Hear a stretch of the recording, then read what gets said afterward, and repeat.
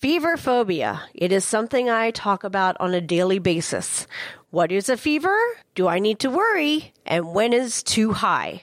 I'm Dr. Cindy Gellner, and that's today on The Scope. Keep your kids healthy and happy. You are now entering the Healthy Kid Zone with Dr. Cindy Gellner on The Scope. I get a lot of questions about fevers, and there's a lot of misconceptions, too, about fevers.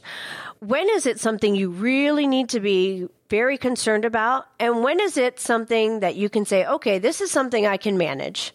One of the first questions your pediatrician will ask is, if you come in for a cold or a fever or something else that's an illness, and you're asked, well, did they have a fever? And you say yes. The first question we're going to ask is, how high? A lot of people will just say, oh, they felt warm. Well, it's really important from a doctor's point of view that you tell us exactly what the temperature was. That tells us how concerned we should be, or if this is something we would expect with whatever you're bringing your child in for. So let's discuss a couple things about fevers to help you put this all into perspective. First, fevers are bad for children.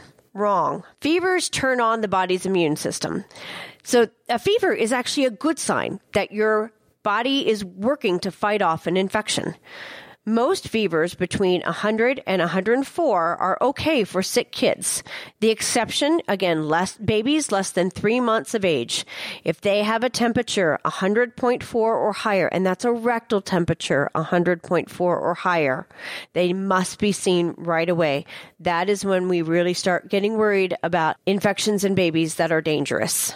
Okay, what about fevers over 104? Can they cause brain damage? No. Fevers with infections don't cause brain damage. Only body temperatures over 108 can cause brain damage. The body's thermometer goes high with extreme environmental temperatures, such as if a child is in a closed car in hot weather. That's when you start worrying about the fevers going high and them causing brain damage. Next concern is that what if my child has a fever? They can have a febrile seizure, which is a seizure that's triggered by a fever. Well, the truth is only about 4% of children have febrile seizures, and while they may be scary to watch, they usually stop within 5 minutes. They don't cause permanent harm, and children who have febrile seizures are not at greater risk for developmental delay, learning disabilities, or epilepsy. Do all fevers need to be treated with fever medicine? Well, only if they cause discomfort. Look to see how your child is acting. If a fever is 102 or 103, you're going to notice that your child's not feeling so great. They're tired, they're cranky.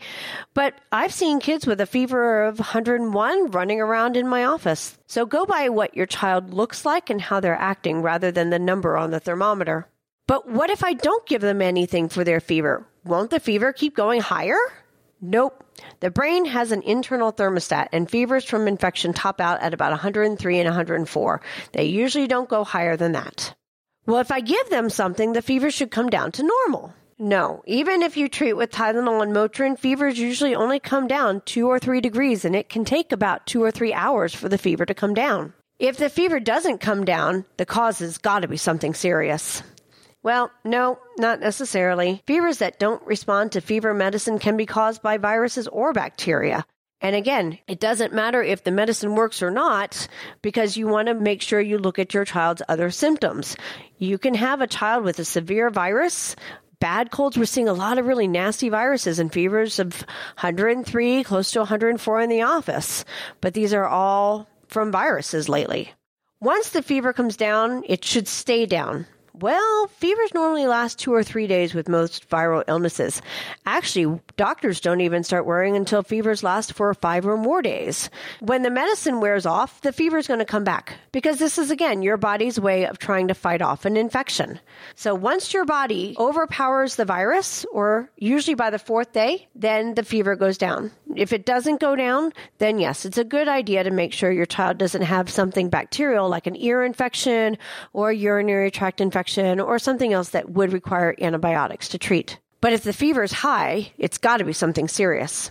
Again, if your child looks very sick, the cause is more likely to be serious. And it's not important what number is on the thermometer, but how your child looks. I have a lot of parents that say, my child had a low-grade fever. Well, What do you consider a low-grade fever? Oh, anywhere between 98.7 and 100. These are actually normal variations. The body's temperature normally changes throughout the day.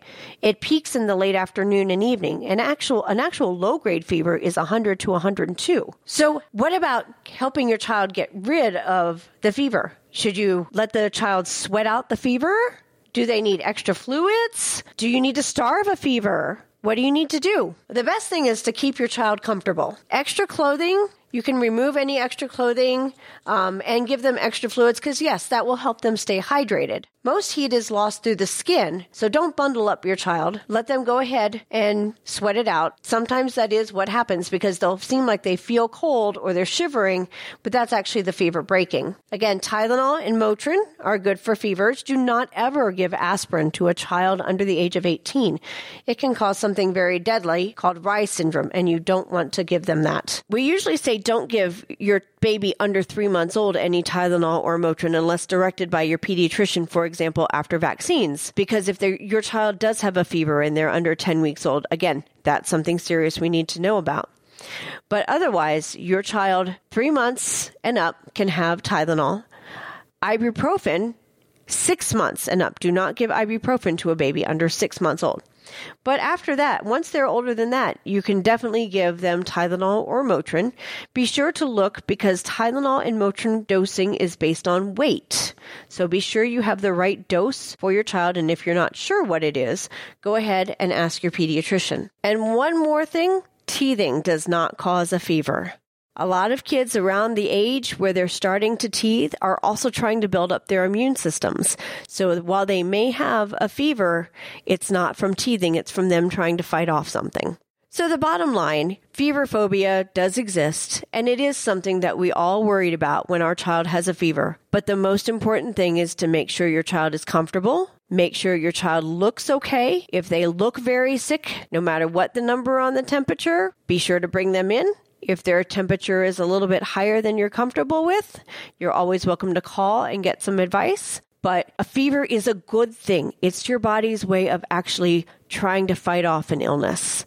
Let it do its job. Have a question about a medical procedure? Want to learn more about a health condition? With over 2,000 interviews with our physicians and specialists, there's a pretty good chance you'll find what you want to know. Check it out at thescoperadio.com.